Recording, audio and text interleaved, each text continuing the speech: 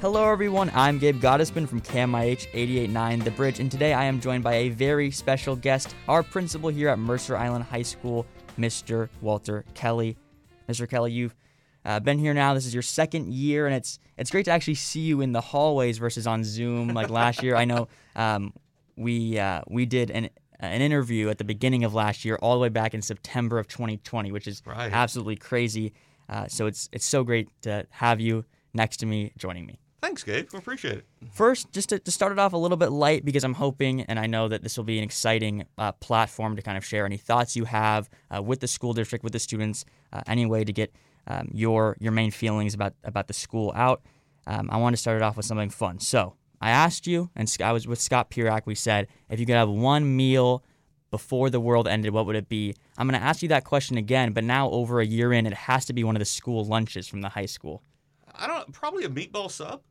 Probably head with a meatball sub at this point. I might have to agree with you, to be honest. That is a pretty great tasty. school Not lunch. Healthy for a 50-year-old, but delicious. Yeah. So to start it off, I think that this is something that we can do every week. Is just any shout outs that you have to people around the school district, around the high school that you just want to congratulate. There's a lot of people doing a lot of great things at Mercer Island High. So congratulations to our tennis team for their success. Volleyball team's coming up with, if they win on Saturday morning at 11 o'clock, they qualify for the state tournament. So want to wish them well and hope that they get to qualify for that and see them continue to play.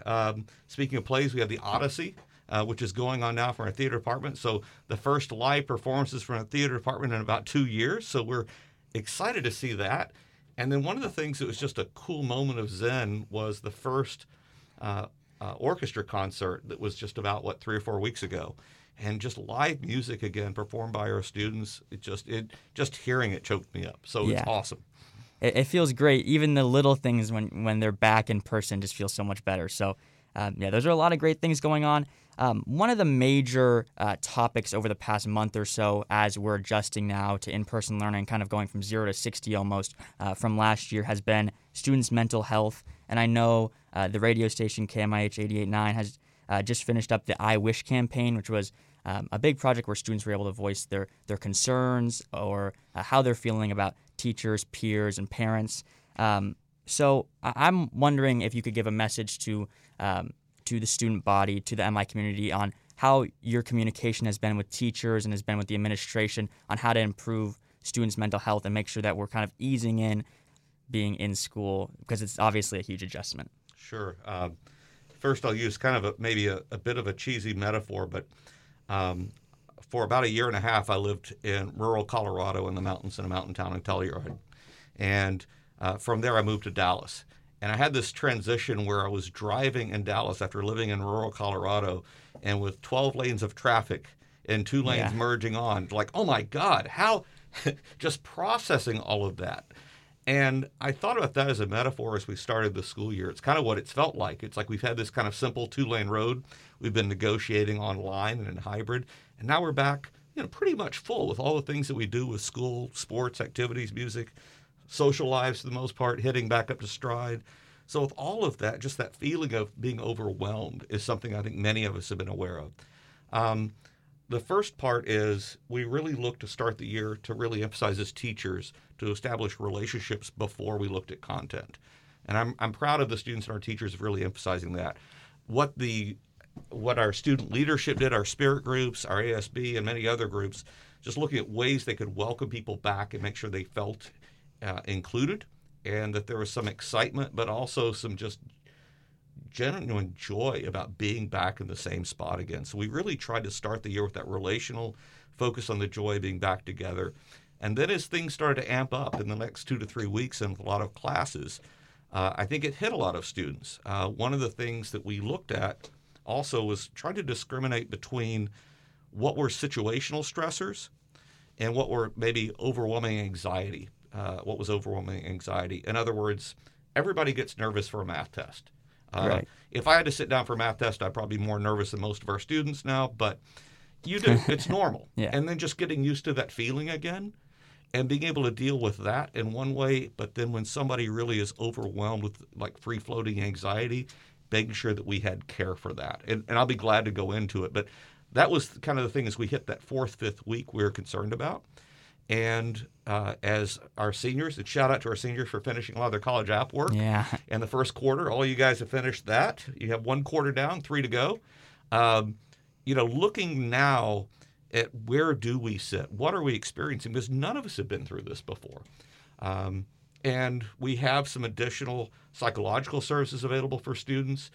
We're trying to find ways to make Schoology a little more consistent for students, so it simplifies that part. And then just seeing where the problems go and where the successes go. Yeah, I think as a principal, I'm sure mental health of students is one of the major priorities, and I'm sure it's something we'll be able to discuss a lot more in the future. Another thing that has been definitely on the radar of everyone in the MI community is inclusion and just avoiding hateful comments and just hate in general. In your letter in late October, you said Mercer Island High School is a place where everyone feels safe, welcome, and comfortable. That's what you wanted to achieve. And if you were to give a message to anyone listening to this interview from Mercer Island, what would you tell them on how to contribute to a more accepting environment academically and socially?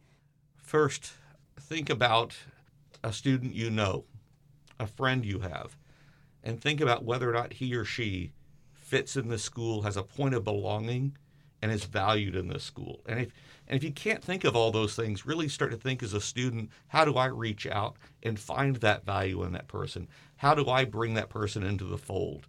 As an Islander, as adults, we look at that as kind of the student X. So if we ever can think of a student that is having a hard time fitting, and there always is, it's really up to us to figure out how do we guide this as a school to make sure there's a spot where that person belongs, is connected, and where we're drawing upon the value of every human being in this building. Another thing you could do is just be careful with your words. Make sure that you don't take that moment, that cheap shot to just try to be funny and be bigger by putting somebody else down. And then third, on both sides, really think about when words are said, look at separating the intent and the impact and really determining, first the person who hears it and may be offended by a word or a saying or anything, that's the impact that it has. And then really clarifying whether the intent of that person was to harm or whether it's out of ignorance. And then really try to reconcile any of those things so that you maintain friendships and build understanding. Last part, almost kind of go Ted Lasso, is always lead with curiosity. I mean, always start with how do you learn more from other people, because they're going to make you better, richer, smarter, funnier, a more complete human being the more you listen. A friend of mine really talks about that none of our glasses are ever completely full.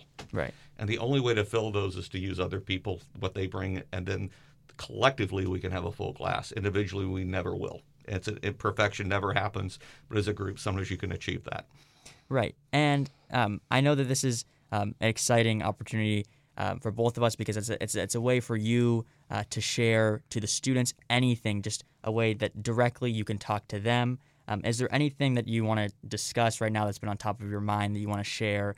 Well, we had some faculty members who've actually expressed some concern with some of the senior sweatshirts that are there. And, they actually mimic or copy some alcohol labels.